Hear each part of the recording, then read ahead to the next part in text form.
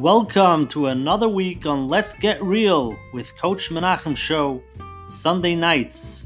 Originally a Zoom interactive platform where we discuss real life scenarios with real live people.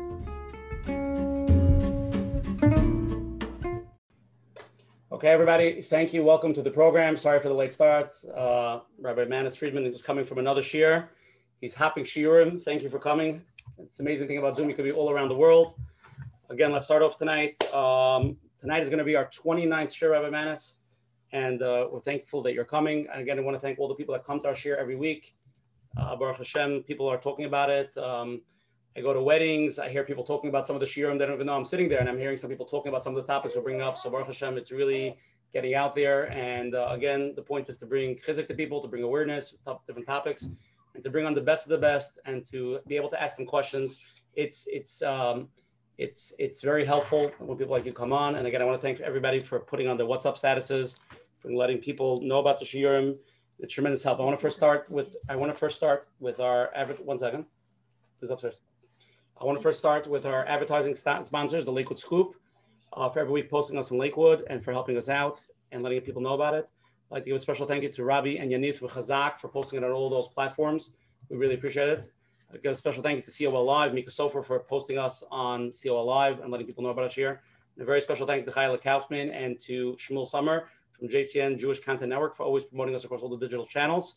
Again, we'll get into it a little later. Next week, we have a very big program as well. Rabbi Ywa Jacobson is coming to discuss next week. He's dealing with some of life's extraordinary challenges and how to grow from them.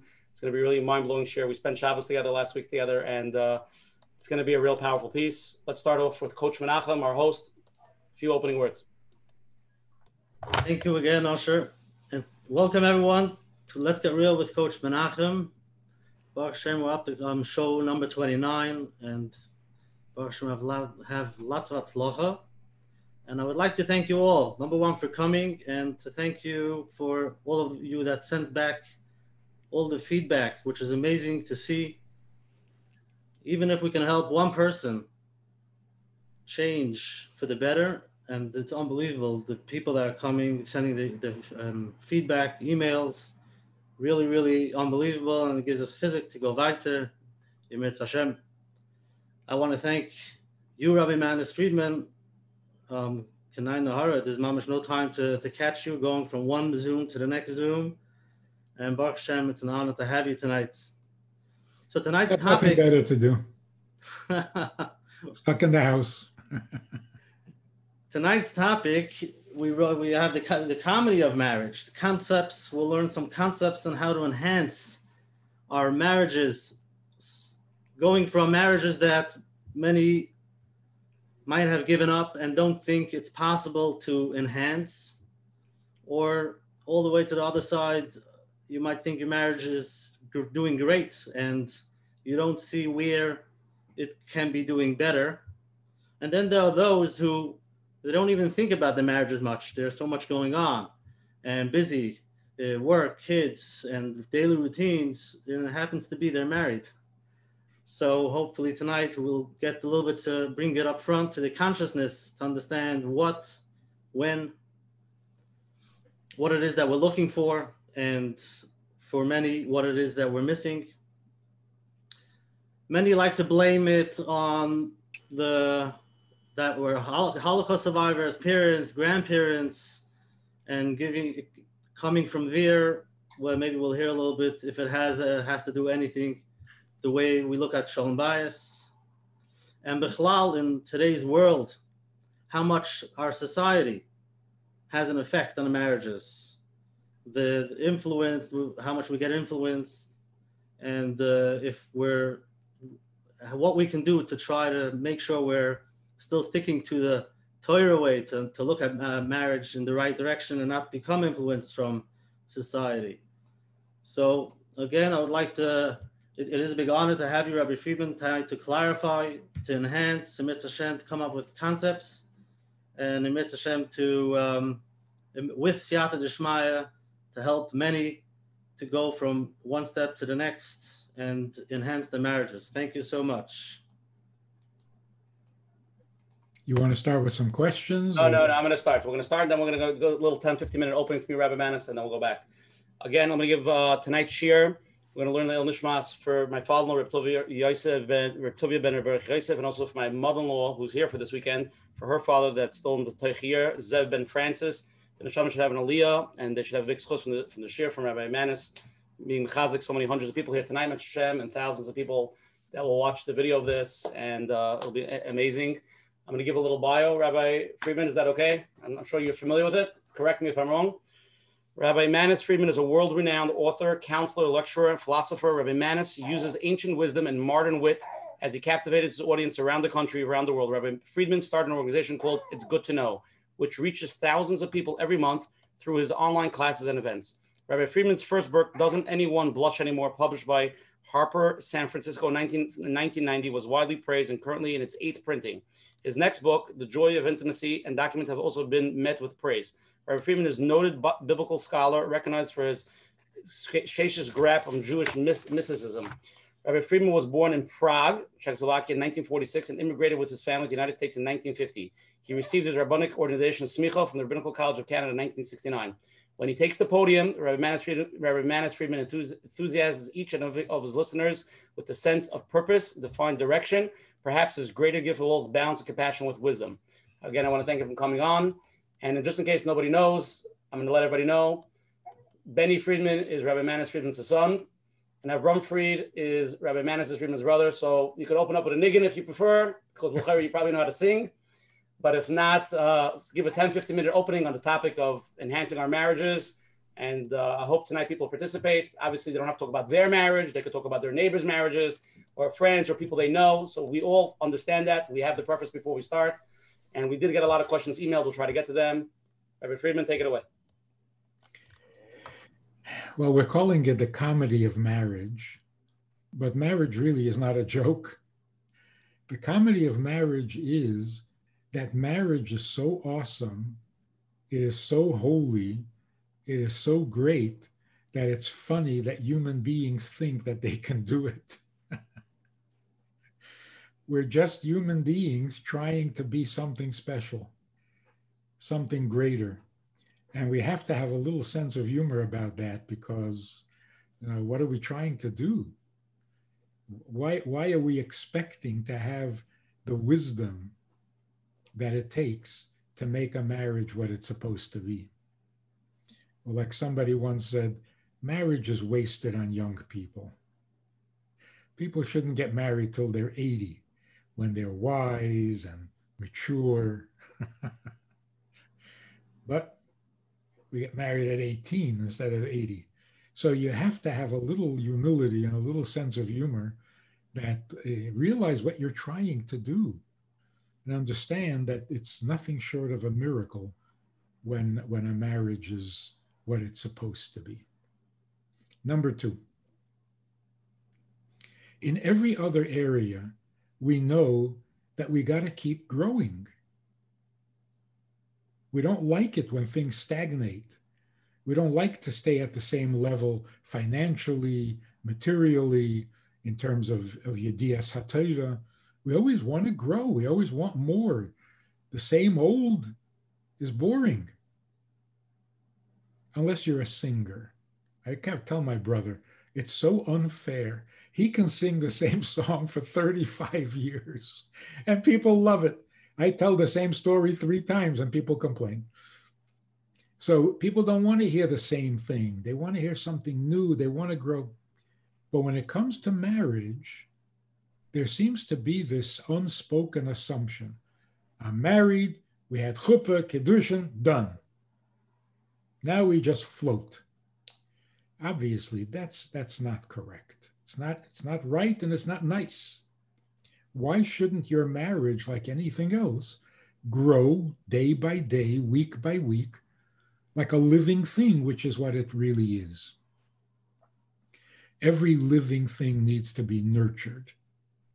It can't just stagnate. But we're not told this. We're told once you're married, you live happily ever after. Without any further input, without any further thought, without any further effort. On the other hand, let's make it very clear. Marriage is not a task. It's not a job. Some people say, oh, marriage is a full-time job. No, it's not a job. It's a pleasure. But even pleasure has to grow because tainug tmidi einay tainug. If it doesn't grow, it stops being pleasurable, even though it once was. So that's why we're talking about the subject. And number 3, this is not a limited subject. The problem in marriages is a generic problem. There's the raising of children, rebellion of children, teenage problems, community problems. It's all the same thing. There's one general problem running through all of them that is causing us untold grief, which we really don't have to suffer. So if we can get our principles worked out, everything in life can become better, beginning, of course, with the family, with the marriage, but everything. We need to get an understanding of what life is, and once we're on the right track, everything will be better, everything will be as it's meant to be. So we're talking here about big subjects. It's not just a few hints on how to make your wife happy or make your husband happy. This is a big subject. So I'm very happy to talk about it. I think it's literally pikuach nefesh. It can make life. It can save life. So let's get to it. Rabbi Friedman, thank you for that opening. Everybody got the concept here. We're going to take a 1-minute break. We're going to take a poll. We're going to get a feel from the audience. And then we're going to dive right into questions. Again, everybody, the point of the shiur is to make it interactive, to ask questions. Rabbi Manis Friedman is a well-known person. This is his forte. So let's start with a poll, and we're going to see what people have to say. What do you feel your marriage would benefit from to grow closer together? There's 4 options to answer. Option 1, spending 1+ hours weekly quality time. Option 2, more trips, fun stuff, vacation. Option 3, buying more gifts, appreciation. Option 4, seeking outside help, a rav or a therapist to help you guys grow closer together. So that's again, all the answers, nobody knows who's saying it, so feel comfortable answering. We just want to give Rabbi Friedman a feel, the pulse of the 450 people here, so we see what we're dealing with and try to tackle the topic. The second question is what status would you put your marriage in? Actively making it better, growing. Status quo, making the best of it. Option C, would benefit for some guidance. Option 4, need some help. So everybody, please vote on the 2 questions. We're going to share the response to Rabbi Friedman. You can see the responses because you're a host. They can't see the responses till I share with them. So we're just going to get a feeling of what we're dealing with over here. Let's go. A few more people. 40% voted already.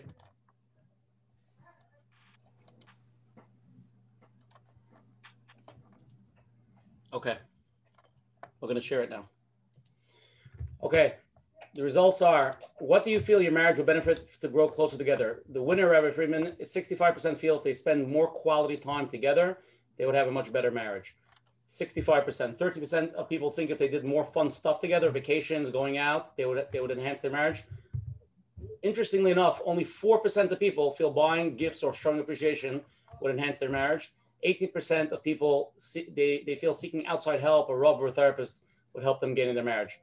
In what status would you put your marriage? 53% over here watching tonight feel it's actively making it better and growing. I'm assuming that's why probably they're here. They want to grow to the next level. Rabbi Friedman, could you help us with that? Status quo, 18%, making the best of it. 70% would benefit from some guidance. And 12% of people over here need help. So that is the poll. Let me just stop sharing. I'm sorry. Okay, so I have some questions that got emailed. Anybody who wants to ask a question, please, again, live questions go first. So if you're willing and you're brave enough to ask live, please do. And we'll put you on. If not, text the question to me, to Asher Parnas. If not, we're going to go with some of the questions. I'll start with the first question, Rabbi Friedman, and let's take it away. question that got sent to us. We don't fight and we don't have much in common. Can you help us? What is missing in our marriage? We have a very stagnant marriage. You know, at the Seder, you have 4 sons, the Chacham and the rest. Of the 4 sons, who is really the wisest? We, of course, assume that the Chacham is the best, but it's not necessarily so. The best of the sons is the Tam. He is a Tamim, like Yaakov Avinu, Ish Tam. What does he ask? He asks, Ma zeis? What is this? What is he referring to? Why doesn't it say what he's referring to? Because he is actually answering his older brothers. The Chacham says, Ma hachukim ha-mishpatim, edus chukim ha-mishpatim.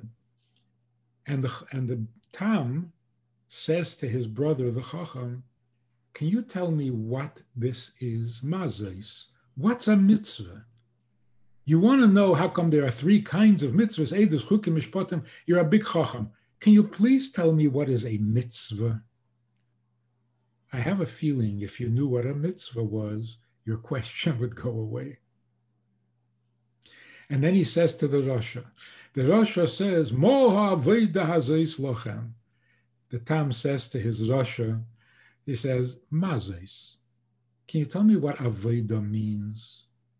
I think if you knew what Aveda means, your question would go away. So the Chacham is the wisest.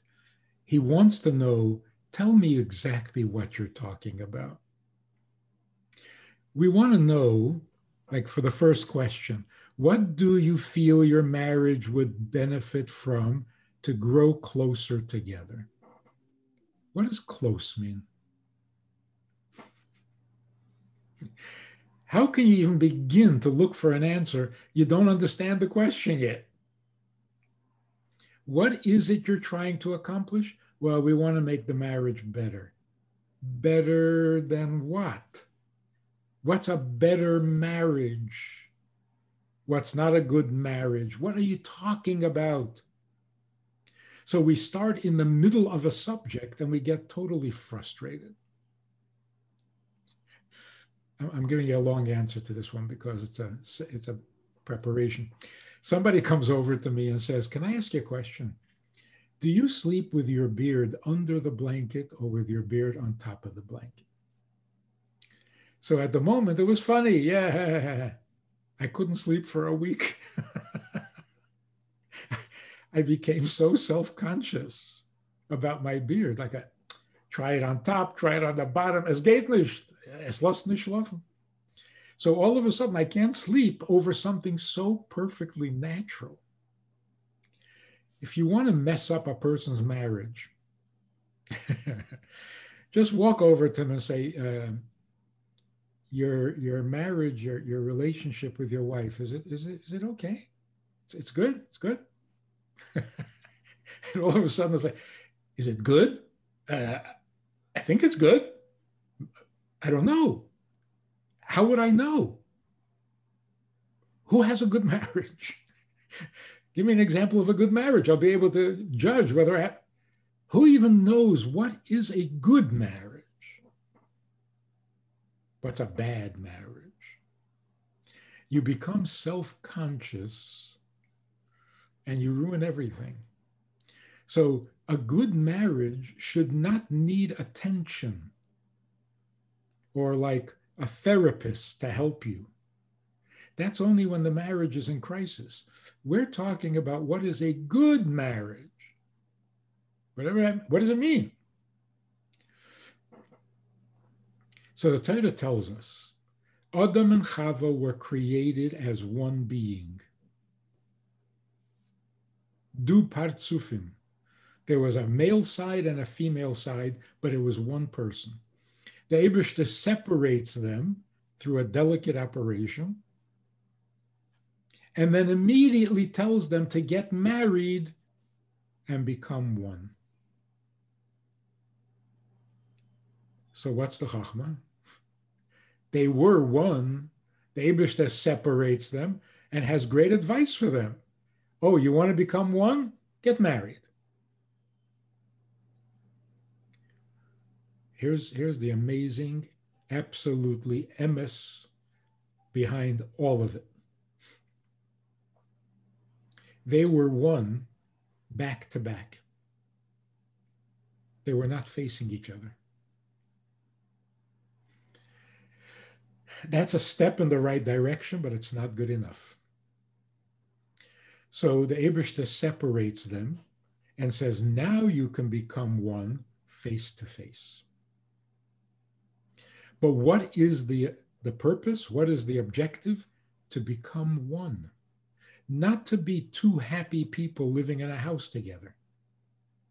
For that, you can be roommates. The magic of Kiddushin, the magic of marriage is that you literally become one person. Not only in your neshama, which is easy, because neshamas get along, but even basar echad, even physically you become one. That is the ultimate kedusha. Because all separation is unholy, oneness is the essence of holiness. Hashem echad. Achdus is holy, pirud is unholy.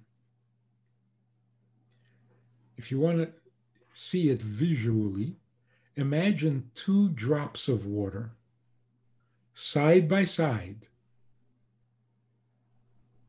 Water flows. There shouldn't be two. There should be one drop of water. What's keeping them separate?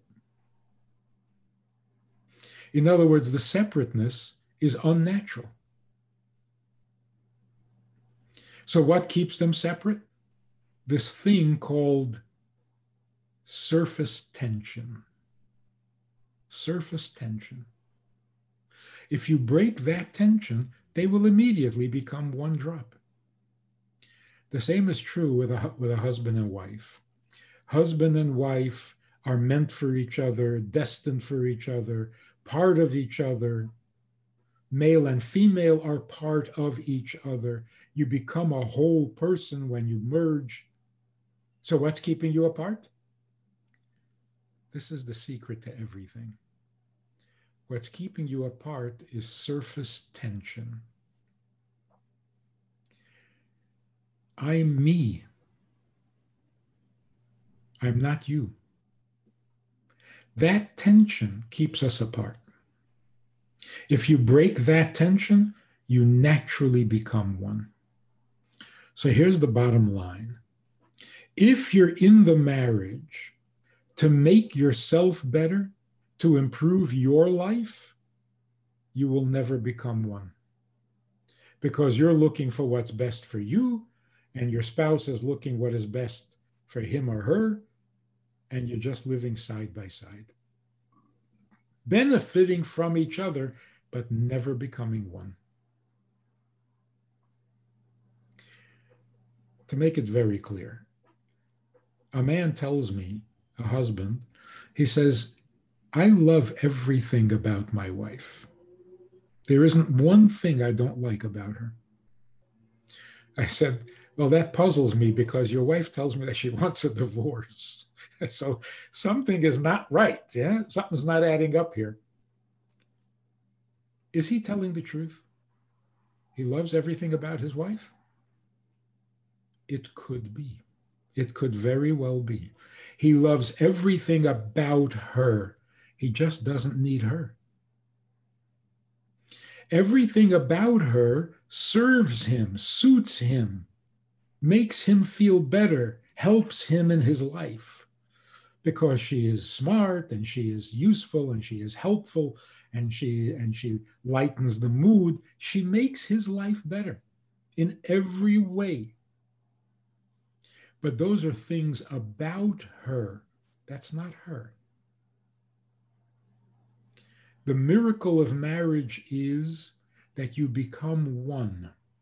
And the result is you never feel alone in the world. It is really scary to hear couples who are happily married, whatever that means. They have no complaints. Their only problem is that every now and then they each feel like they're alone in the world, which means they haven't merged, they haven't become one. It is so amazing where the Torah says, Al ken yazev ish es aviv es imei v'dovak be'ishtei v'hoyu lebasar echad. In order to become one, you have to cleave to your wife and you have to leave your mother and father. Why can't you be one with your mother and father? Can't. You have to leave your mother and father in the search of oneness. Because to your mother and father, you are number 3. They have each other. Only in marriage do you become joined with another person so that you're never alone again. And if in a marriage you feel alone, whoa, something is missing, something is wrong. And what's wrong? You never broke the surface tension. So spending time together, like the most popular answer, quality time together. What is quality time? 2 people don't get along, but if they spend quality time, they'll be able to fight more often because they have time to. What is quality time going to do to a relationship that isn't comfortable? A husband and wife come and say, we don't get along. We don't feel. Oh, spend quality time. Take 2 people who don't get along and lock them in a room. Whoever wins, whoever survives wins. No. You got to know what you're trying to do in your quality time. Quality time means it's not about me.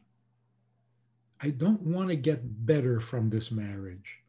I want to make your life better. I'm here to give, not to get. And when we listen to all the secular stuff going on out there, it sounds so good. Get more out of your marriage, get more out of. Stop.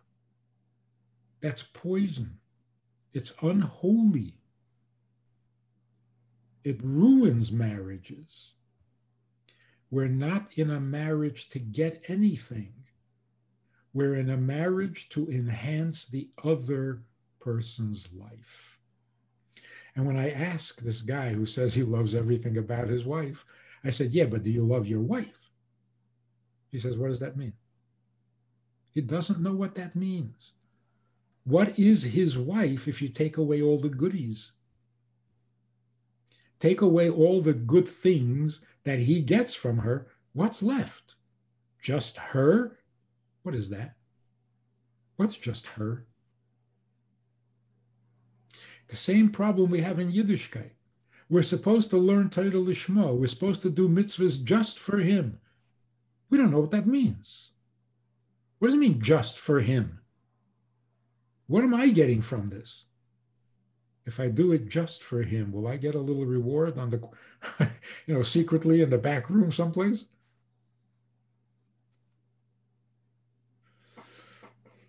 We have to break the surface tension. And then all of a sudden, you know what you're doing. You're there to make her life better, easier, more meaningful. She's there to make your life better. How can that not be good? You're there for each other. But you got to break the tension. You got to stop looking for benefits. What am I getting from this? You go into a marriage absolutely convinced that you will get nothing. You're not looking to get. You're looking to give. If you can't do this with your own wife or with your own husband, how do you expect to do this with your neighbors, with your community, with your shul? Okay, so that's the long answer. The long answer is, if we can put aside our own benefits, we suddenly become a blessing to each other.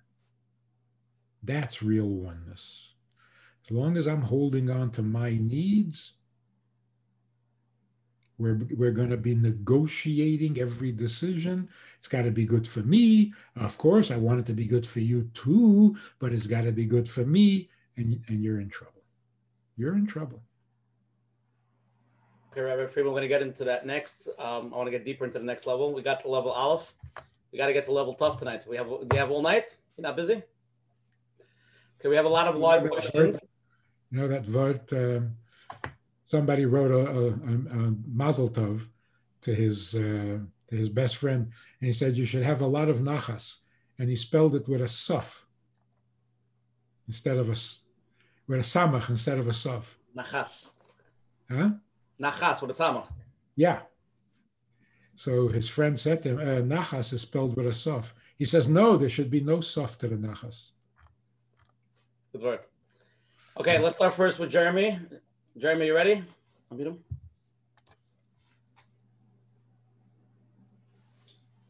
Hello, Rabbi Friedman. Good evening. Good evening. We have over 500 people on the line here tonight. I don't recall the exact poll numbers, but I think over 50 or 60% of them said that they have a good relationship and they're working to make it look better. And I would assume that that's why they're here tonight. I was from that 60%. My question for you is, tonight I was at a Sheva Brachas. I'm sure anybody on this call who's married had Sheva Brachas. And between Sheva Brachas and the current status, you know, maybe something went wrong. My question for you is on a very practical level, if you could speak to 500 people, which you're currently doing, and tell them some of the areas, specific areas which are going wrong and areas that we should be looking out for or working on, so on and so forth, what would those things or areas be? The expectation is ruining our lives. You went into the marriage expecting something, and it turns out that that doesn't work. So what do you do? What do you do if you're shocked by the fact that your expectations are not being met? So somebody says, I'm getting divorced. It's not what I thought it would be. So one second. If it's not what you thought it would be, is the solution to get divorced? Or did you just grow up and find out what life is really all about? And you're much better off now because now you know what it really is, not what you thought it was. So is it the marriage that is bad, or what you thought marriage was is bad? And now you know what it really is. So you've gained. You come in thinking that something is going to happen and it doesn't happen. What should you do? It's not what I thought it would be. He's not what I thought he would be. I'm not getting what I thought I would get. It doesn't feel right the way I thought it was, the way it felt before we were married. What is wrong with all of those statements? We know that when you get married, there are going to be surprises. Of course. You never know someone until you marry them. So what were you expecting and what did you end up with? Now, of course, there are times when it really is a mistake and there's no fixing it. And sadly and tragically, there's going to be a need for a get.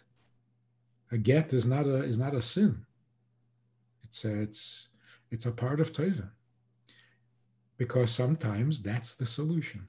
But in most cases, it was your expectation that was wrong. And what was wrong? You thought you'd be getting, and it turns out you have to be giving. Are you regretting that? You regret that you have to give rather than get? Well, change your expectations. It's not about getting. It's not about my life is going to be terrific from now on. No, your life is going to be purposeful from now on. Now you have a purpose. There's somebody who is depending on you. There's somebody who you can make or break with your attention and with your devotion and with your Gutzkeit. So marriage demands every good quality a human being has. Kindness and patience and forgiveness and tolerance. Everything, every good quality you have, what are you saving it for? Use it in your marriage. That's the way it's supposed to be. So what is wrong with the disappointment or the disillusionment right after the chuppah? Immediately there's a down, it's because of the expectations. We get married to be better. Better. That means to be a better person, not to get better, not to get more goodies. So if we focus on what marriage really is all about, you won't be disillusioned and you won't be disappointed. Marriage is about becoming one with another person. Another person, not the benefits you get from that person. So here's the punchline that you need to make a mantra. Nothing about your wife is more important than your wife. Make sense? Nothing about Hashem is more important than Hashem. For some people, whether he'll let me into Gan Eden or not is more important than him.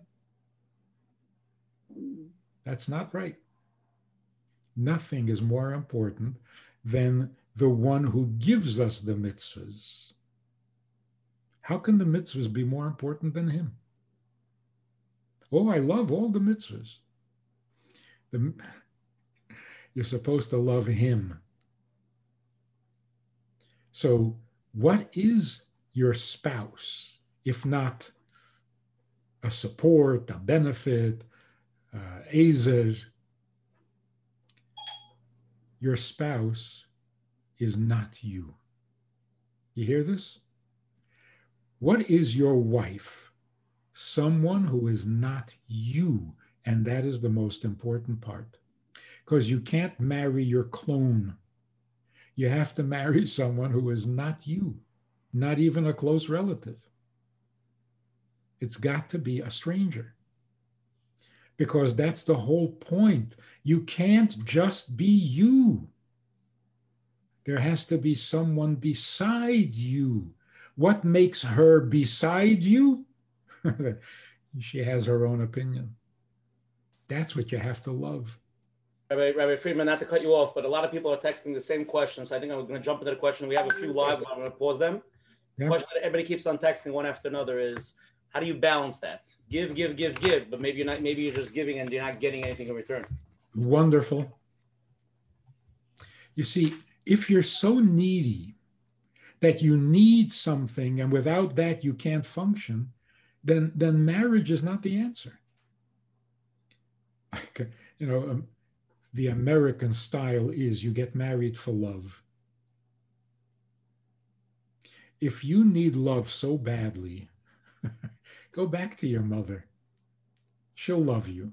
And if she doesn't love you, you have a whole new set of problems that marriage will not fix, right? If you're looking for love, go to your mother. If you're desperate for something, don't make your spouse suffer for it. You get married when you're done taking care of yourself. Not that you're perfect, but you're perfect enough. If you're still looking to improve yourself, why are you involving somebody else in your life? Get past it. Your wife is not there to fix you, to heal you. For that, you do need a therapist, but not marriage counseling. So would it be terrible if all you do is give? No, that wouldn't be terrible. So, well, what about me? Ask your mother, ask your therapist, ask your Rav. Which 20-year-old would you say is solid and he's ready, not needy? What do we do? What do we do? You're saying good, but what do we do?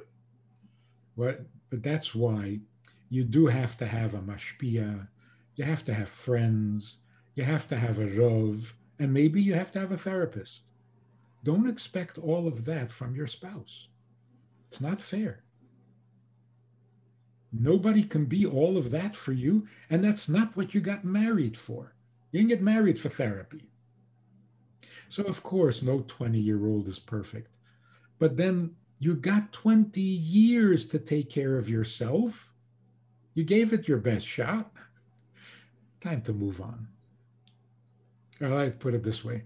Somebody says, how do I know I'm ready to get married? When are you ready to get married? I said, when you get up in the morning and you look in the mirror, how do you feel? If you look in the mirror every morning and you're excited, you're thrilled to see yourself, don't get married. Don't. But if you look in the mirror and you say, what, you again? Biful deshir.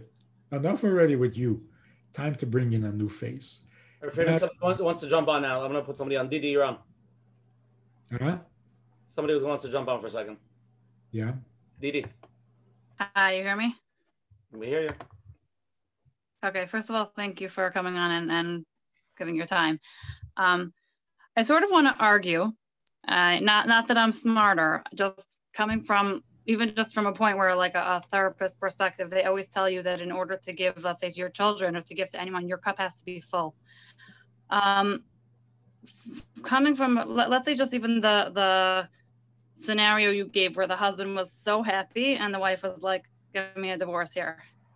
That's coming from a place where a person is giving and giving and giving and giving. At a certain point, your cup is empty. You can't give anymore. So it's not a matter of being selfish and I need love and I need to be cared for and you need to do for me. People were created in a way where we do have needs. We need, not that I'm giving to you because you have to give back to me, but there's a certain amount of like, I need a little bit of my cup to be full. And yes, I mean, I do need it from my spouse somewhat. I cannot be a one-way street where I'm constantly giving and that the energy is sucked out of me completely. So, I mean, I respect 100%. You're the one who's the professional here. I'm having a very hard time while I'm listening and being like, you know, I'm a very giving person and I love to give. But there's a certain amount where you're just being sucked every drop of energy out of you. How would you, whatever, I guess how would you respond to that? I see, this is where some of those secular concepts are so misleading. You have to fill your cup before you can take care of somebody else. You know what's wrong with that thinking? Taking care of someone else fills my cup. To a certain extent, yes. I love giving and doing chesed really does fill me up to a certain extent. But there are points where you feel like you're being taken advantage of and it drains you. Like I've had the experience of both. Yeah. Look, if you're really giving and giving a lot, you are going to get exhausted. It's a good exhaustion. You don't regret anything. And it's not that you want something in return. You just want a little vacation because you need it. Vacation or some help. You sometimes need help. All right. But if you're exhausted in the sense that it drains you because, to use that secular expression, your cup is not full. I'm sorry, I'm going to jump right into this because somebody texted a good question. I think it's going to, the question is, my spouse is allowed to be needy and I'm not allowed to be needy. Why should my spouse need things more than me? I'm just putting it out there. I'm just reading the question. Yes. Okay, good. You see what's going on here? Oh, he gets to do this. I don't get to do this. Something is wrong with the whole assumption. Is it some kind of a contest that who gets more, who gets better, We got to relax. Relax. I don't know. I just feel like as Let me people, ask you we a have question. needs. This really Yes. never olam is a certain. Okay. Let me ask you a simple question. And this is really crucial, crucial stuff. V'ahavta l'reacha kamecha. Does that mean you have to love yourself first? I'm not sure. Good for you. Most people are sure that that's what it means. You're smarter than that. V'ahavta l'reacha kamecha is not coming to tell you to love yourself. What it's saying is you have self-love. Everybody does. Are you going to keep it for yourself or are you going to share it? V'ahavta l'reacha, love your fellow, your friend, kamecha, as you already love yourself. It's not love yourself first. That's so secular. That's where many people go wrong, because they don't feel and see that they love themselves. Because, you see, here again, if you hate yourself, does that mean you don't love yourself? For most people. No, it means you love yourself way too much. Explain. You're self-absorbed. I'm the best. No, I'm the worst. No, I'm kind of in between. No, can we stop with You're too obsessed with yourself. Whether it's high self-image or low self-image, it's all about you, and your surface tension is not letting up. So no one can get close to you because it's always about you. I remember talking to a guy who used to be an alcoholic. He's a recovered alcoholic.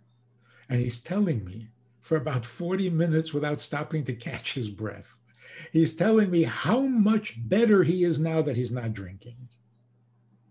And he says, all my friends can see what a great improvement it is. My wife is not any happier with me. I said, I know why.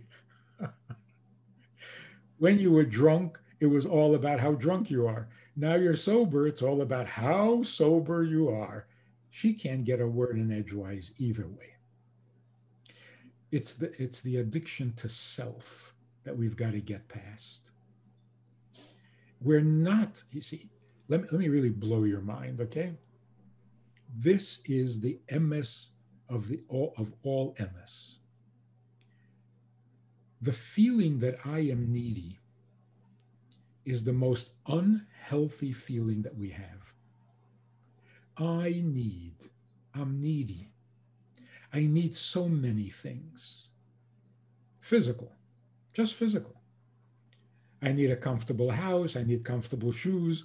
I need to have a rest. I need to have a break. I need to have a job, a better job, an easier job. I need. Makes you crazy. So you go for therapy. You know what the therapist does? Gives you needs you never even thought of. You need to stop being jealous of your brother. Well, I don't have a brother. If you're not going to cooperate, I can't help you. So all of a sudden we have agreement. They say, oh, now we figured out the problem. You don't have the brother. That's why you need it. Right. So, and by the way, the needs become so heavy that you start to get depressed. So you go to Yiddishkeit. Say, please help me. You know what Yiddishkeit does? Gives you a whole nother set of needs. And not only in Elam Hazeh, but even in Elam Haba, you're going to have needs. Big needs. Hey, Reverend Friedman, I'm sorry, we're gonna continue with Imam Shachid, but we're gonna keep on going. We have the next person. Sarah, you're on. The same question? It's not the same question. I'm just wondering, if we're supposed to be Basar Echad, we're supposed to be connected one neshama, right? And that's the goal of the whole marriage. One second, Rabbi Manis, I muted you. Can you unmute yourself? Sorry. If one is doing all the giving and one is doing all the taking, I'm trying to figure out how they could become Basar Echad. it's usually not the case that one does all the giving and one does all the taking. If you're really giving to your spouse, you get back. It's inevitable. Maybe not, that's not a contest as who's giving more, who's getting more, but there's no such thing as really being there for someone and they don't respond, unless they're seriously sick. And then it's not a marriage problem, it's a health problem. Okay, so how can someone, if they make their decision to stay with a spouse that has a health problem, so then the giving and the taking is very off. Yes. How can someone keep on going in such a situation? You don't. You get help. You go for help, medical help, because it's not a marriage problem. But not everything is fixable. Something the person has to learn to live with. Zehu. Sometimes you can do that, and sometimes you can't. We're talking about the situations that a person can. It's very difficult. It's never going to be a give and take. It's going to be a give, and a take, and a take, and a take. And it's not fixable. And the decision was to stay. Whose decision? The spouse that's doing all the giving. If that's their decision, then God bless them. Wish them all the hatzlacha in the world. But then how do they become one neshama? To me, it doesn't add up. Subconsciously, they become one. The husband or the wife who can't give, Nebuch doesn't appreciate what's happening consciously. Mm-hmm. But if that wife decides that she wants to get divorced, nobody would blame her. Because if you're dealing with a mental problem, with a health problem, and there's no cure, nobody's asking you to martyr yourself. So if she stays, that's amazing. If she leaves, that's understandable. But let's go back to this point because it's really, really important. How many needs can a person live with? We're overburdened. Married or not married, we are overburdened with needs. All sorts of needs. And it's not livable. I don't know how people did it in the past. They just had this sense of burden and they carried it. Yes, you have to, and do what you have to do. And it's almost like a beast of burden. And it's not human. It's certainly not pleasant. What is the solution to all of our needs?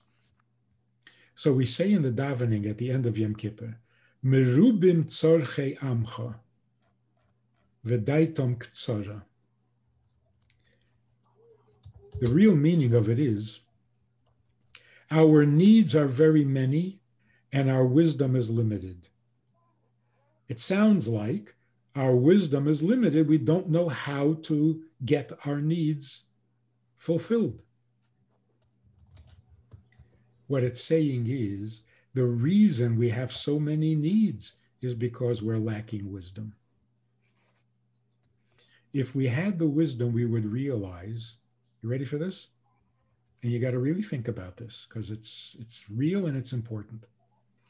If we had the wisdom, we would realize we don't need anything. We have no needs. We were created to serve our Creator. We have no needs. We are in the service business. We don't have needs. Like, I need to eat. I don't need to eat. I wish I could stop eating. I don't want to eat. It's not my need. But I was created that way by my Creator. So my Creator decided that I should need to eat. If I designed myself, I wouldn't make myself need to eat. What kind of handicap is that? I need to sleep? No, I don't. I need to stay up. I just can't. And why can't I? not because I decided. My Creator created me in such a way that I must sleep. So it's not my need, not my idea. It must serve a divine purpose, that Hashem created us this way and not any other way. So it's his idea, not mine, which is amazing, because listen to this. Every time you eat, it's l'shem shamayim. The only reason to eat is because that's how he designed you. So you're eating because that's what he wants. You don't even have to have great kavanah, l'shem shamayim. You're going to do a mitzvah with the koyach you get from the food. There's no other reason to eat other than he wants you to. He designed you to.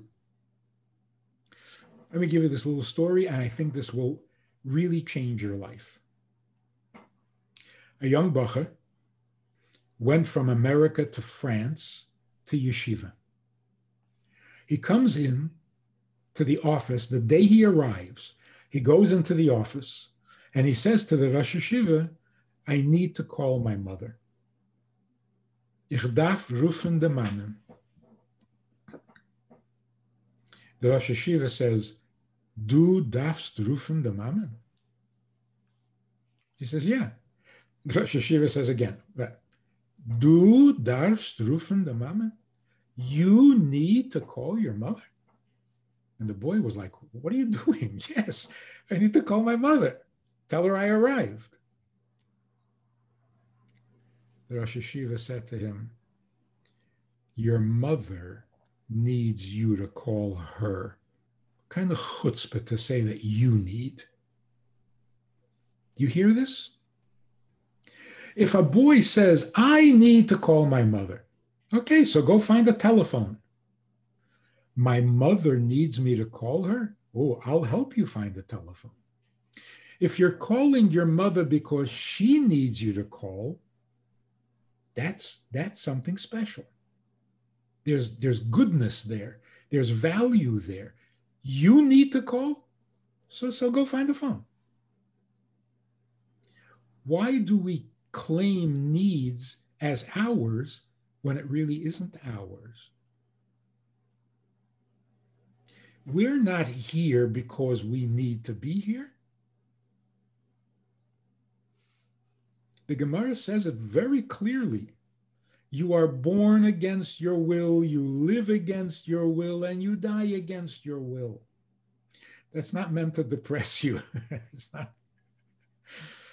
It's not a depressing thought. It's a liberating thought. You are born against your will means you don't need to be born. You live against your will means you don't need to live. And you die against your will, you don't need to die. This whole thing is not about your needs. We're here to serve Hashem. We got to stop being so needy. It's not healthy and it's not true. And that's why it's becoming so burdensome. I have a lot of needy people that want to ask questions, Rabbi Friedman. Huh? I have a lot of needy people that want to ask questions. Good, good. Okay, let's put on the next one. Why, go. Okay, hi.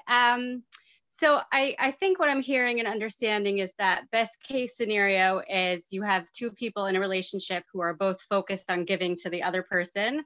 And that way everybody's kind of focused on giving and everybody's needs are being met. And it becomes really just a really beautiful interdependent oneness and relationship. So my question though is, how do we know, and where are your signs? Where are your red flags? Like if you do feel like you're giving and you're giving and you're giving, and for some reason, and you're really doing the best you can, and you're not constantly looking to get something in return, but at some point you kind of wake up and feel like it hasn't really been mutually beneficial, but really one side is giving more than the other. At what point is this something that, you would counsel people to be aware for themselves or for their children or for, boys and girls who are out there dating and in the world to say, this is a relationship that maybe isn't where it should be. And yeah, I guess like what are the signs there? Because if we just give and give and give and the other side takes, and I know you did mention that could be like a health issue, but when we are giving, we are focused on it, we may not even realize we're not getting until you're really in it for a good decade. Again, 1 second, I'm going to pause you. I'm sorry. Why, a great question. I'm just going to add on to the question another question because people are sending in a similar question. I'm in an emotionally unstable relationship, but I believe that this is what Hashem wants. I'm trying very hard to accommodate my spouse, but it's not working. Where do I go with this? I'm just combining the two questions. I think they go together. Okay. So again, the ideal situation is I rethink the whole notion of my needs.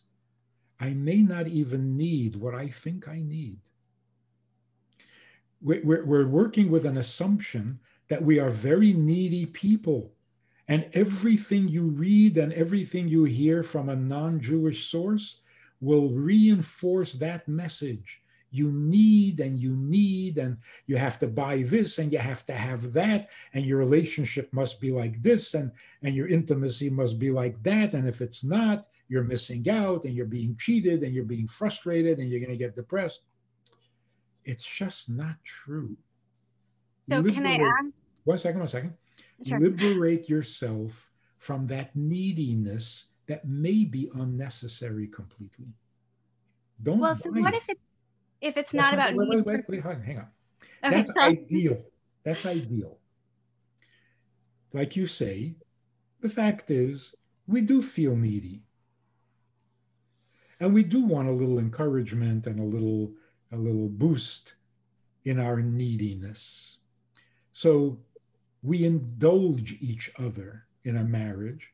We indulge each other. Your neediness gives me a role to play.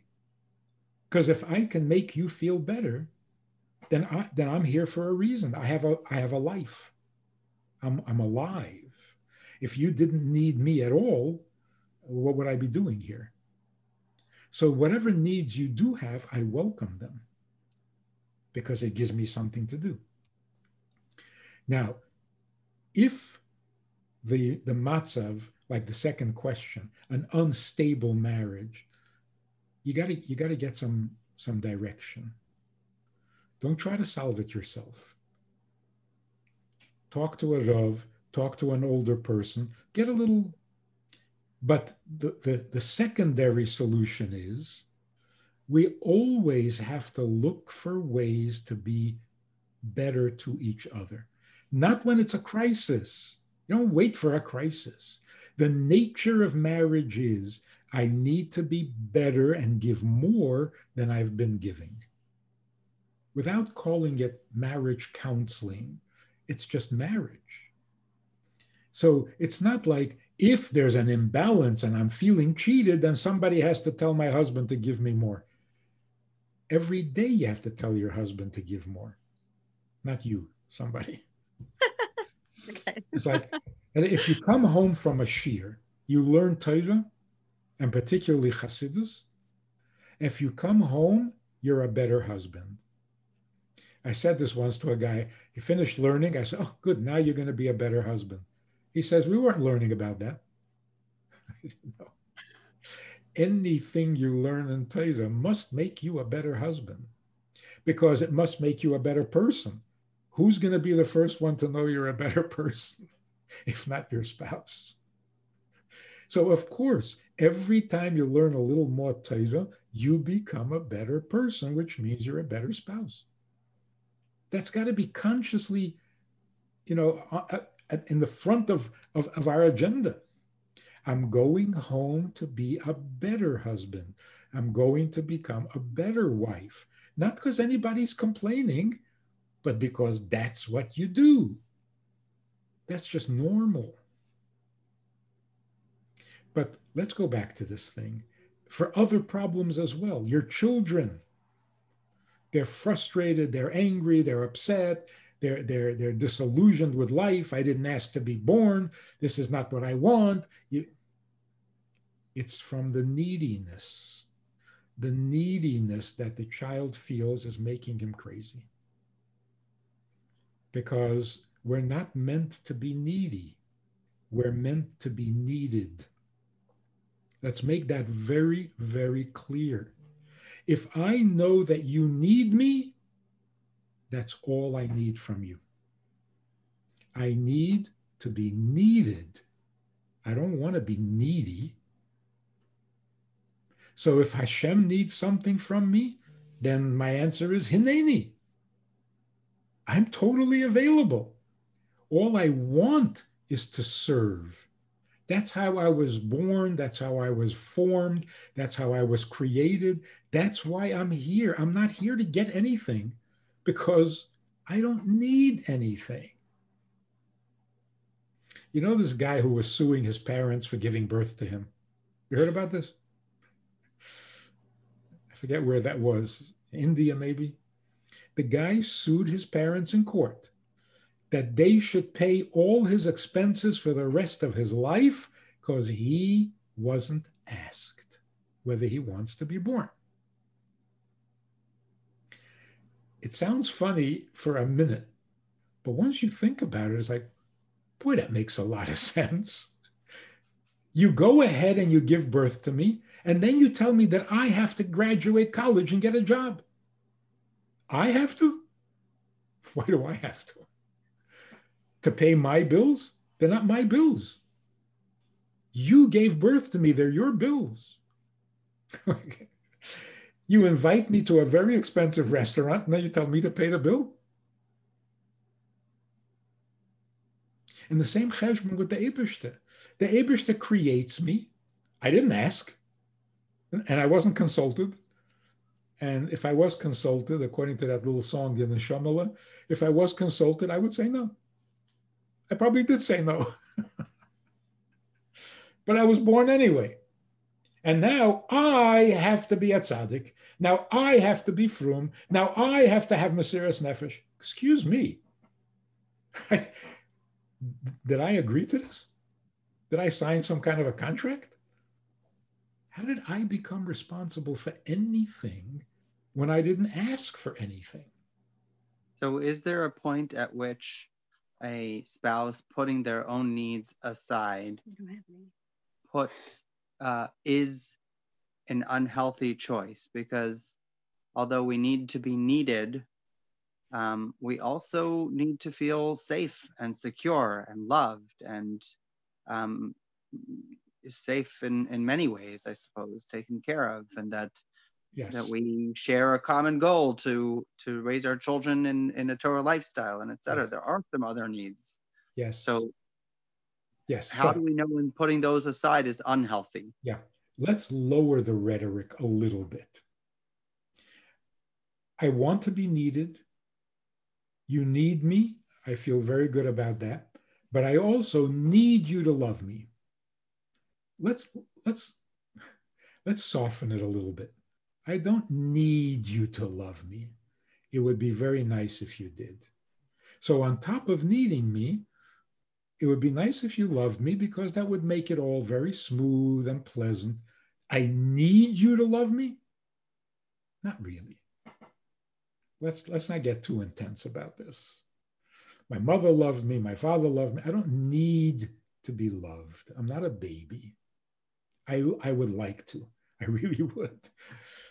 Love is very pleasant. So if you could at least just call it a want rather than a need. Don't make yourself feel desperate. It's like, even the psychologists say, don't feel like a victim. Don't victimize yourself. Take it a little step further. Don't make yourself weak. You're not so desperate. Nice to be loved, of course, but to be needed is much more important.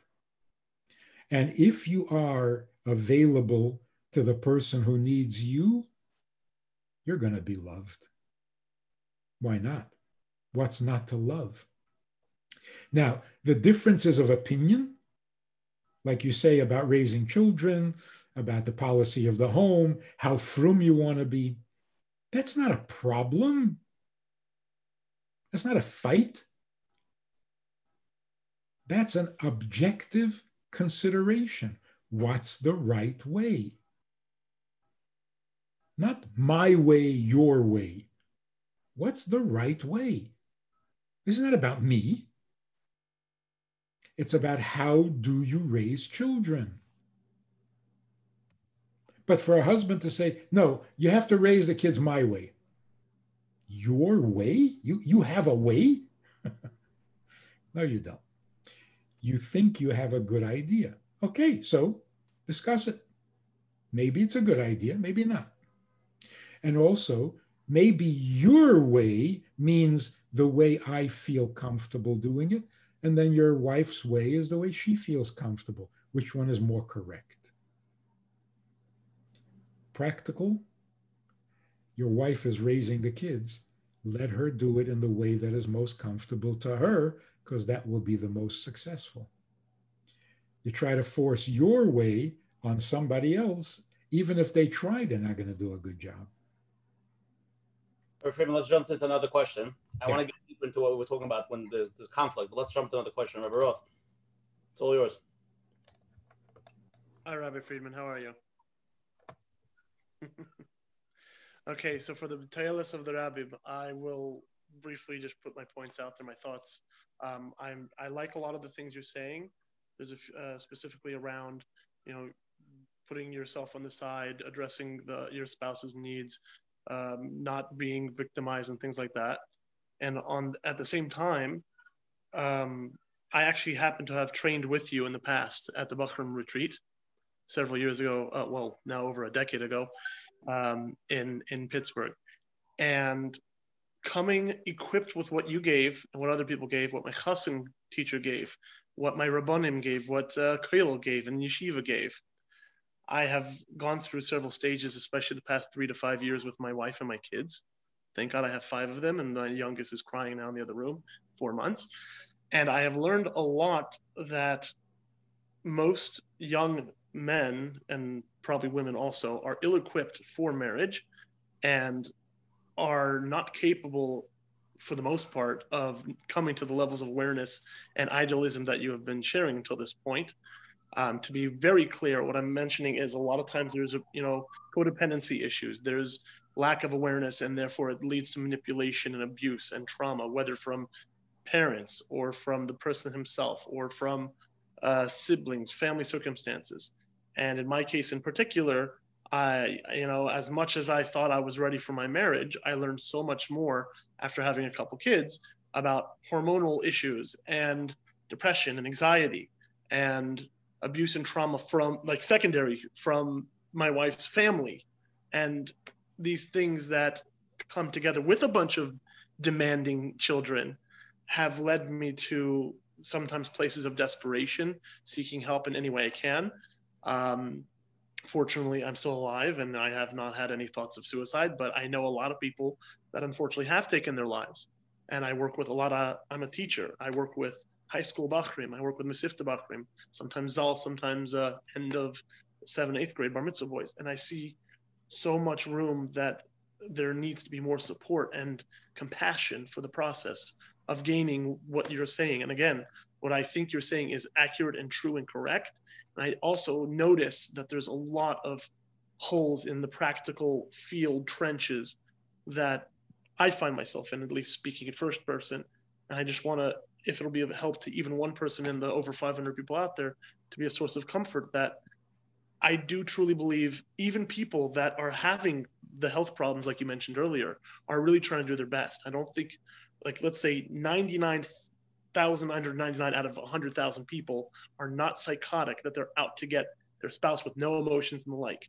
I do know a couple of those 1 out of 100,000, but I would like to address this evening with you, if you could, some more earthiness within the topic, and not just the philosophy, but actually how do I address my needs and boundaries, healthy boundaries, in the realm of difficult trauma in a marriage, both from my own family, my wife's family, and even if it's not trauma, just day-to-day grind, not to let my overwhelming circumstances destroy my marriage that could otherwise be beautiful. If I were my best self, I know most of my issues wouldn't be here, but I'm not. So I'm working on it. Now what? Well, it's a powerful question. That's very good. First of all, again, lower the rhetoric. Trauma from my in-laws. What do you have to call it trauma? It's a challenge. It's hard to put up with in-laws at times, sometimes very hard to put up with them. Calling it trauma is, again, it weakens you. You don't want to do that to yourself. In the olden days, they didn't call it trauma. They called it a schwieger. I mean, it was not trauma. It was one of life's challenges that you have to put up with in-laws. But even as you go through those challenges and those difficulties, if you lose your focus, what is your marriage all about? If you lose your focus, nothing is going to help. So what I'm talking about tonight is important as you go through those problems, and you do have therapy, and you do have to have intervention, and maybe you need medication, but don't lose sight of what the marriage is. Because if you lose the direction, then you've lost it all.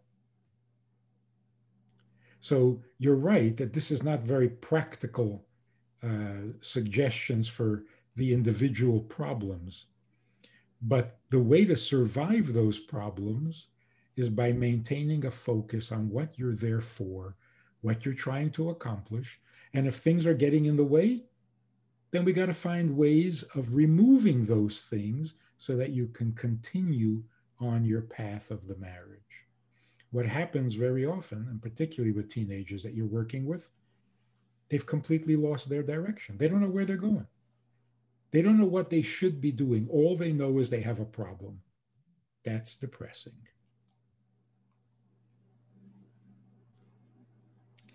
So the more we talk about the healthy stuff and the more focused we are on what a marriage can be and should be, the better we will survive all of those challenges and traumas.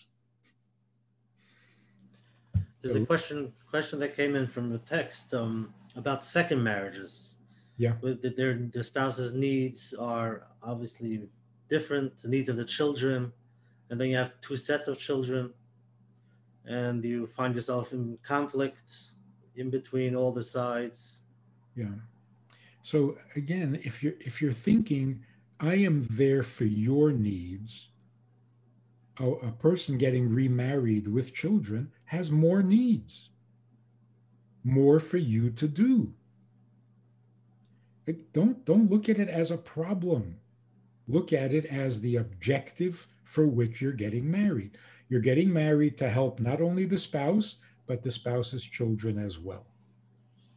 Otherwise, you get married, you find out that the children need your attention, and you say, wait a minute, that was not part of the deal. I'm sorry. Of course it was part of the deal. This is your spouse's need.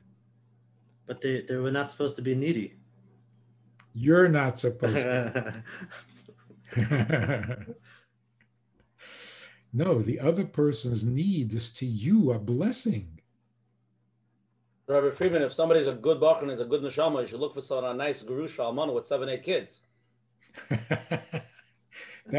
That is a chosed shaita.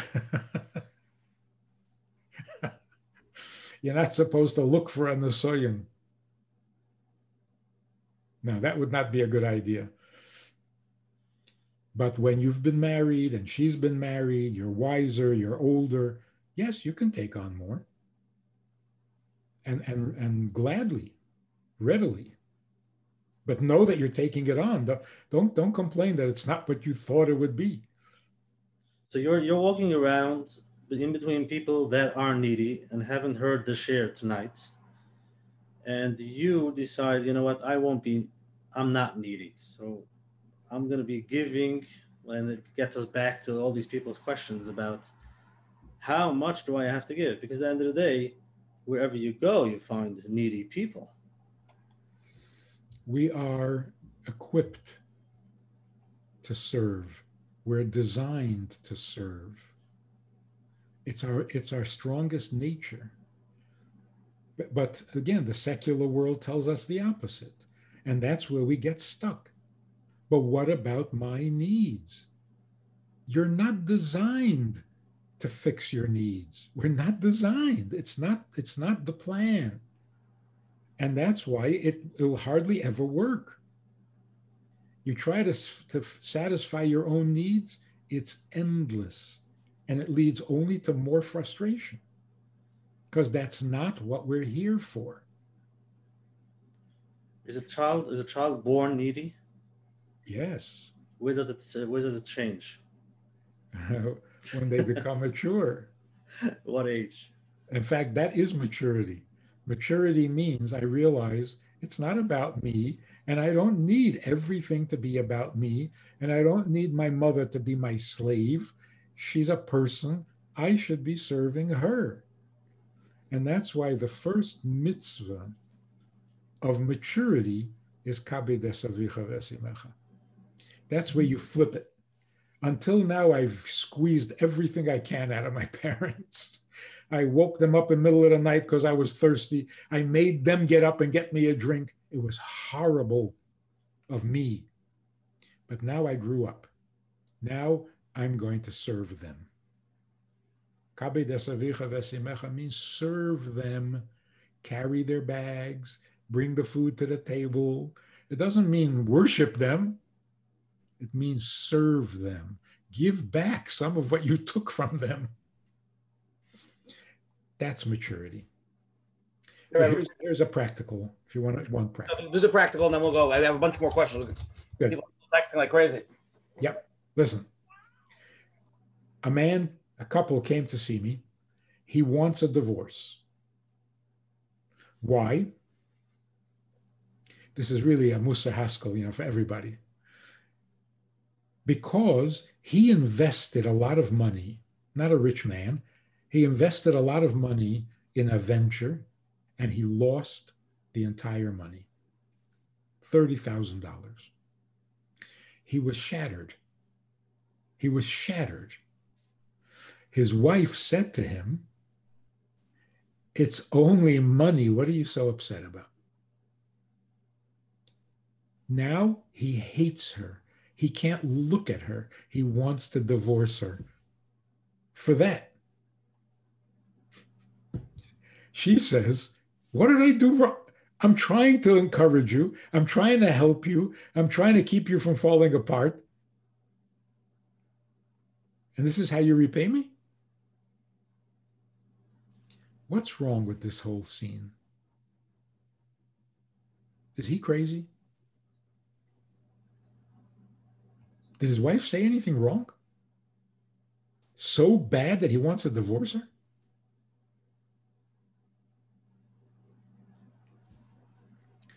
What she said is perfect. It's exactly what she should have said. But first, she should have empathized. She first should have felt his pain and shared his pain. It's terrible. It hurts horribly. But you know what? It's just money. Then he would love her. But she didn't do that. She just dismissed it as, "What are you getting so upset about? It's just money." It's almost like mocking him when he needed her the most. So here's the moral of the story. Before you give any advice, before you do anything for somebody else, put yourself in their shoes. Feel what they're feeling, then give advice. Then your advice is welcome because you're on the inside. But if you're standing from the outside, giving me suggestions, I hate you. So you always have to be there, inside, feeling, sharing, sympathizing, empathizing. Otherwise, you're not even entitled to an opinion. You're going to tell me whether I should worry or not when you don't even care? You're not entitled. If you're with me, if you're feeling my pain with me, now you have a right to say something. because it's a shared pain. But you're not sharing my pain. You're just telling me I'm stupid. I don't like that. So be careful. Be careful even with good advice. It's got to come from the inside. That's what's called face-to-face. To become one, you have to become one face-to-face. Take off your mask. Take off your mask. Look at each other. Then say what you have to say. Freeman, there's a few more questions I want to cover. I know it's getting late. You have a few more minutes? I have minutes. Okay, and we have some live questions also. I'm going to go a little bit off topic, but we'll go back, okay? The question some people are texting is, let's say in a regular healthy marriage, the way Rabbi Friedman is describing it, both want to give. What do you do when you get into a disagreement? Example, you're saying when it comes to chinuch, the woman, but let's say, the woman should do it because she's with mechanech. But in general, you have a healthy marriage, you respect each other, you give to each other. But obviously there's points of of argument, contention, points of, I want to do this, I want to buy the house in this neighborhood, I don't. What's a healthy, respectful way if you're always giving to go through a point of contention together? Ideally, if you're always giving to each other, you won't get stuck in differences of opinion. You're flexible. You've broken your surface tension. You don't feel like you need to be right. And if you give up that need among all the other needs, you become so much more flexible. You become so much more tolerant. You become so much more reasonable. You're not going to get stuck in a difference of opinion and not know where to go and not be able to resolve it peacefully.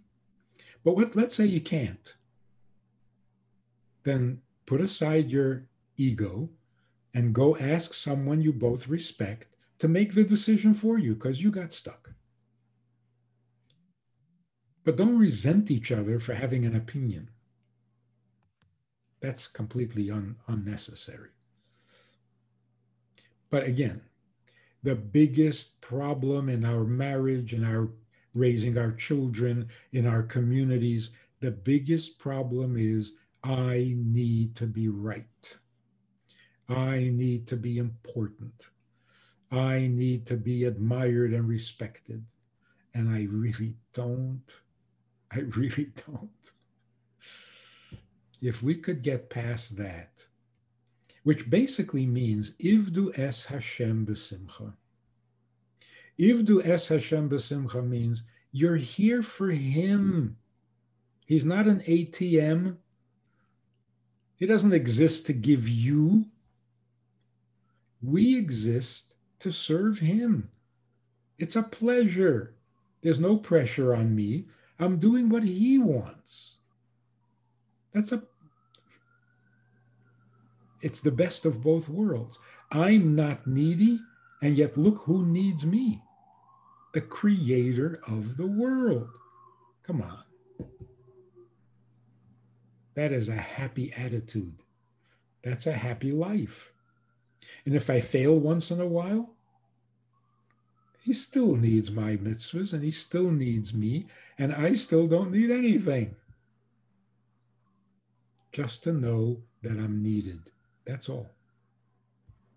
So imagine if everyone in the world wakes up tomorrow and says, what am I needed for?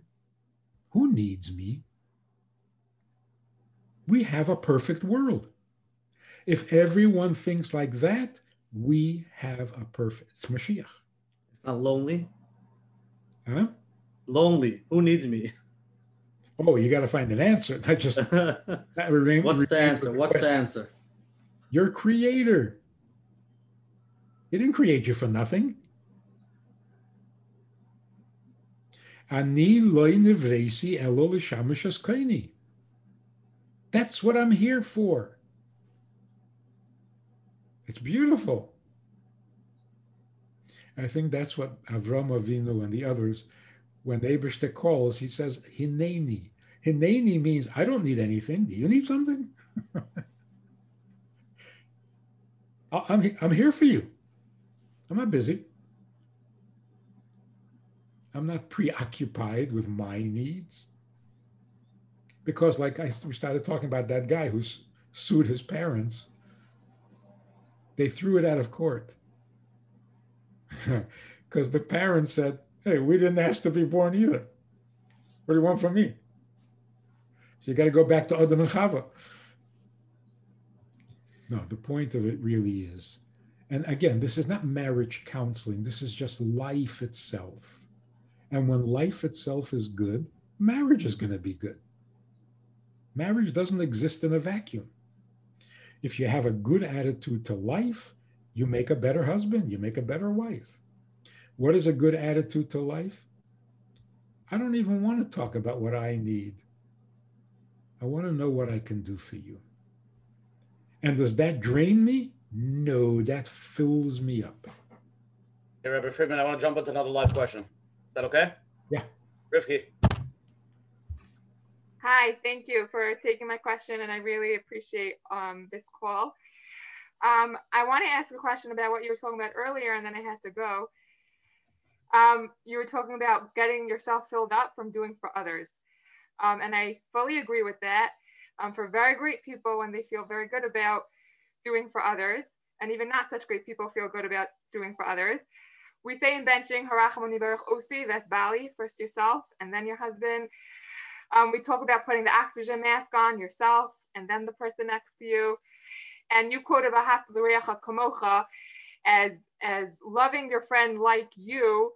Well, there has to be a you before you love someone else. So while I agree with what you're saying, it's a little contradictory. So, yeah. So let me ask you. Put on your mask first before you put on somebody else's. Is that a lesson in selfishness? Absolutely not. Because if you're not there, then if you're not alive, you can't put on anyone else's mask. Exactly. If you want to help someone else put on a mask, then you're better able to help. So it's not putting yourself first at all. 100%. So when you're talking about not giving, when you're talking about, I don't need love, I don't need you to give to me, I do need to, like Didi was saying earlier, I do need to be filled up. I need to be a person in order to give to someone else. You are a person. Who told you you're not a person? I need to feel filled up in order to give someone else. Right. So the only reason I need to be filled up is so that I can give more. So it's really about the other person, not about me. Don't get stuck in the self. V'ahavta l'reacha kamecha means you do love yourself. Give away some of that love. Don't hold it all for yourself. Nobody needs to be told to love themselves. It makes us sound so pathetic. It's like there's a sign I saw in a furniture store. You don't have these messages to hang up on your wall, plaques. Every day, do something that pleases you. Excuse me. I do that all the time, every day. What are you're telling me to do something that pleases me? What do you think I do all day? It's such a, it talks down to people. It's insulting. Of course I love myself. What are you talking about? What, the average person doesn't love himself? Too much? I love myself. A lot of people struggle with that. I think that's why, Yeah. I see a lot of faces over here who are a little bit confused. I think this is one of the reasons why a lot of people struggle with loving themselves. They don't know what it means, and they don't feel it. Right. What should they do? So I asked this woman who said, I hate myself. I have no self-love. I can't love anybody else until I find, a way to love myself. I said, last night when you were sleeping, did you accidentally roll off the bed? She says, no. I said, how come? You were sleeping. How'd you know to stop when you got to the edge of the bed? I think that even when you're deep asleep, you're taking care of yourself because you're so precious to yourself. Don't tell me you don't love yourself. And the fact that you hate yourself is because you love yourself too much. And you can't tolerate your own imperfections because you have to be perfect.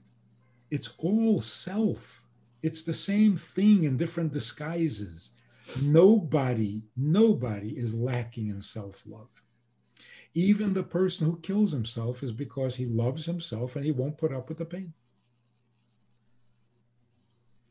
So nobody needs to be told to love yourself. That's such a secular, silly pop psychology. It's not, we are much healthier than that. We don't need to be told, do something nice to yourself. We're always indulging ourselves. So let's get on with life. We're not pathetic. Oh, there are some people, but don't reduce everybody to the lowest denomination. We'll need another share on self-love. Huh? We're going to need another share on self-love. Absolutely. Because it's from you, it sounds very clear. A lot of people are, I'm working on it for years. Yeah. So what is a healthy self? High self-image or low self-image? High self-image. They're both equally bad. High self-image, low self-image, it's exactly the same thing. No self-image? I was an alcoholic, now I'm not an alcoholic. Same problem. Too much self. Too much self. A healthy self-image is one that you don't ever think about. What is there to think about? I am what I am. What's the problem? Well, let's discuss it. What is there to discuss? If you can't laugh at yourself because of your high self-image, or you can't laugh at yourself because of your low self-image, it's the same problem. A healthy self is one you don't need to think about. No? That makes sense? We're gonna have to digest. There's an interesting question that came in. I live in a very close-knit community, and there's a lot of mingling, men and women. I'm having a hard time seeing and comparing.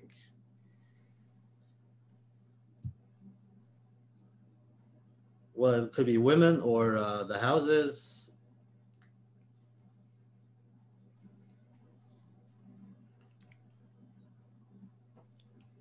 How do you choose someone to marry?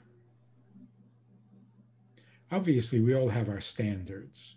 He has to be Yerei Shamayim, he has to be Edel, he has to be good, he has to be kind, of course.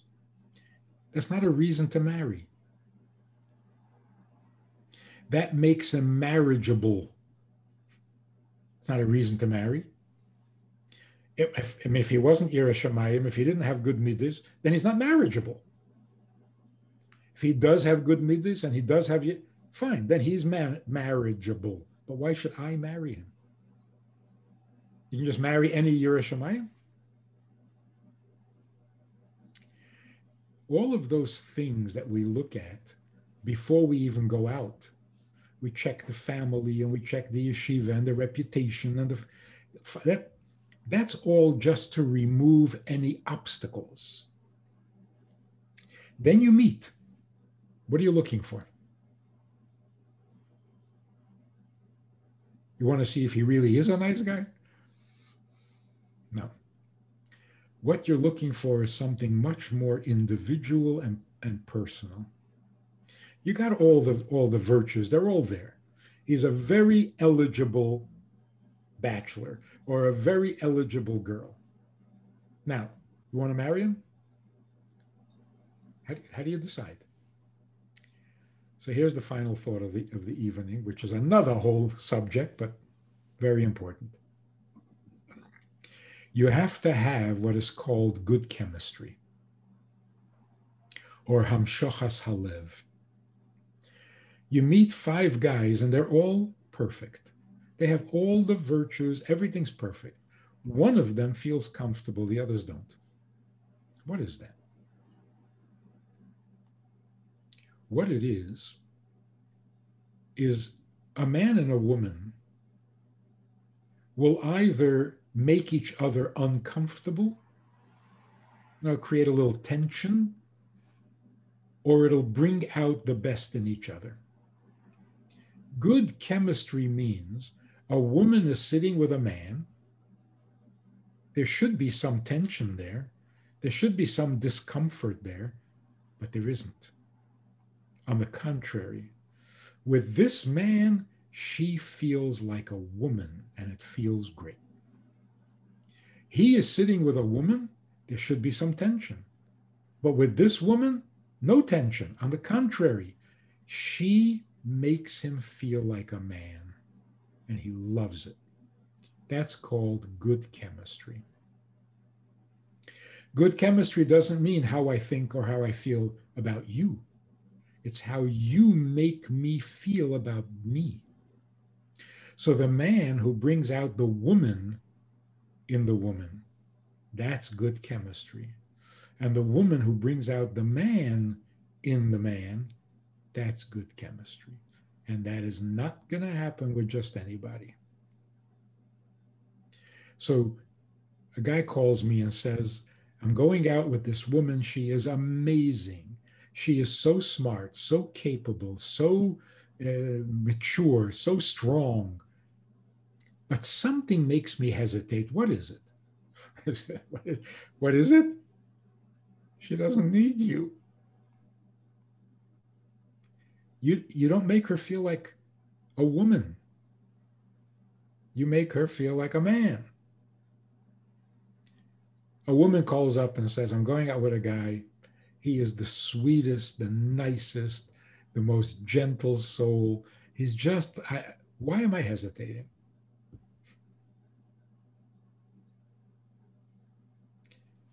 Because you want a husband, not a puppy. So don't marry this guy. You want to adopt him? That would be nice. He has to make you feel like a woman, which means that you can lean on him, you can trust him, you can follow him, you want to follow him. You feel like a woman. She has to make you feel like a man. Not you want to follow her and you want to worship her. You want to take care of her. You want to provide for her. You're the man. That's good chemistry. And you cannot overlook that. The man has to feel like a mashpia. The woman has to feel like a makabel. If you switch it, there's going to be trouble. You're saying that when somebody is mingling with other people and they're seeing other spouses and other things and they're comparing, how's that answer the question? So the fact that there are a lot of eligible women out there, so what? They're not all for you. There's only one that's for you, the one with the good chemistry. So don't get confused. This one woman said, I've been looking to get married for years and years, and I can't. Where are all the men? I said, excuse me. Where are all the men? It's none of your business. You can't marry all the men. She said, no, you know what I mean. A man. You haven't met a man? She said, I mean somebody special. You never met anybody special? Sure you did. They're already married. That's, they're special.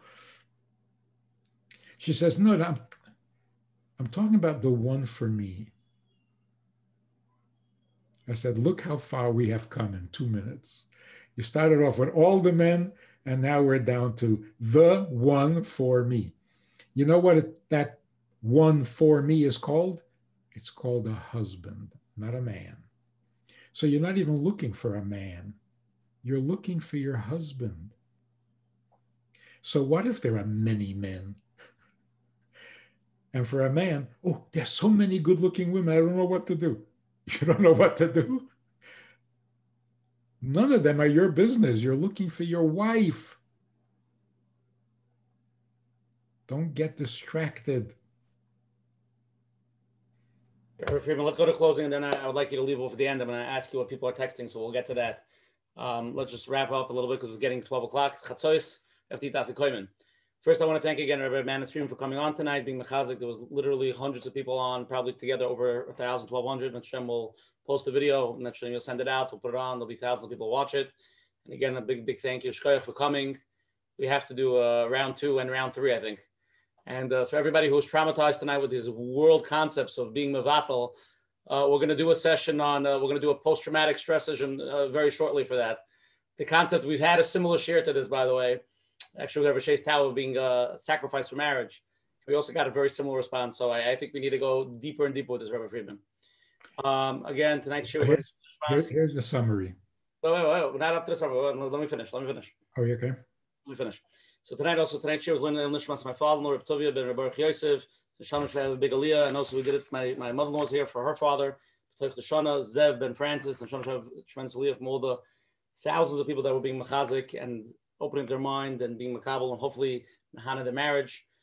Next week, Sunday, we have a big share with Rabbi Y.Y. Jacobson, talking about some life challenges, how to grow with them in some extremely difficult situations. Again, me and Menachem spent the whole Shabbos with them last week, so it's going to be a very powerful, mind-blowing share. Please, anybody who came, please come again. It's really going to be enjoyable. Let people know about it. Everything is recorded tonight, and we'll send it out. Tonight's share is number 29. Should be up on MenachemBernfeld.com's website. Any questions, please email coachmenachem@gmail.com. Rabbi Manis, if you want to tell everybody your website or your email. If you want to share. It's goodtoknow.org. It's good to know. It's goodtoknow.org. If anybody has a question directly for Rabbi Friedman, please email to him. If you want to challenge him, I'm sure he loves the challenge. Send him the question. What are you talking about? How could I just be giving? We got the question. That's the question tonight. One question.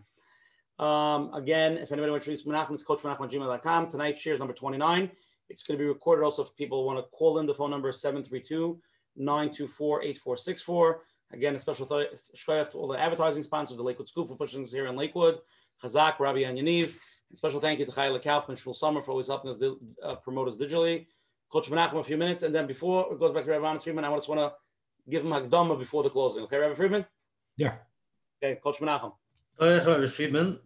I think the Olam is still digesting, processing what they heard tonight, and basically, like Avraham Avinu, to be able to go against the world, to come up with these concepts and understand what's real, what are we looking for, and it basically goes against everything we hear out there, and that's why sometimes it's hard for people to digest. You really have to understand it, whether it goes back to the self-love, or what's a healthy self. But ultimately, that people should be able to fill up by giving. And ideally, when both of the spouses are there to give, and by giving, they feel great. So you don't need anything more than that.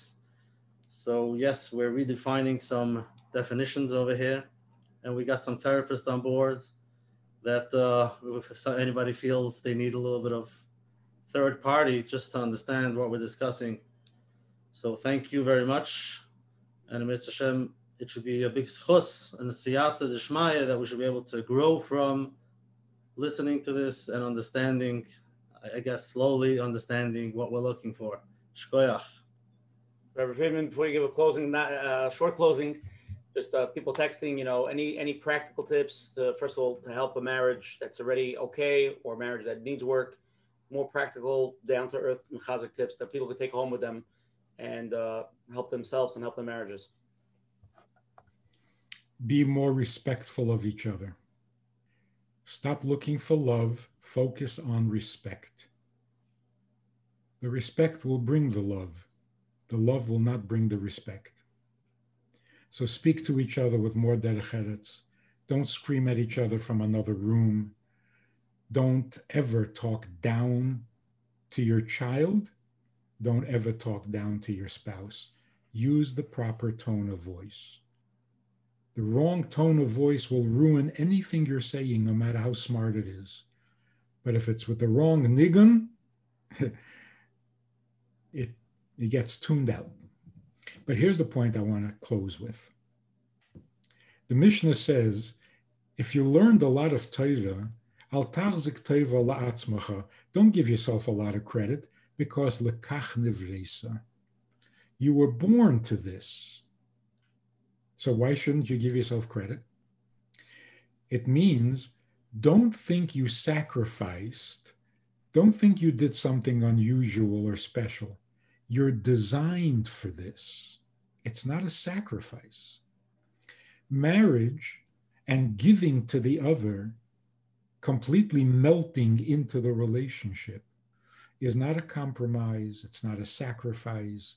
It's not lefnim mishuras hadin. You're not going way beyond the call of duty. It is the most natural thing that we do when we serve, because that's how we were designed. We were not designed to be selfish. So when we try to be selfish, we just ruin everything. It goes against our nature to be selfish. That's the beauty of what Torah is telling us. You're designed to serve, not to be selfish. So when you're not being selfish, you're healthier, you're happier, you're more natural. It's not a compromise. It's who we really are.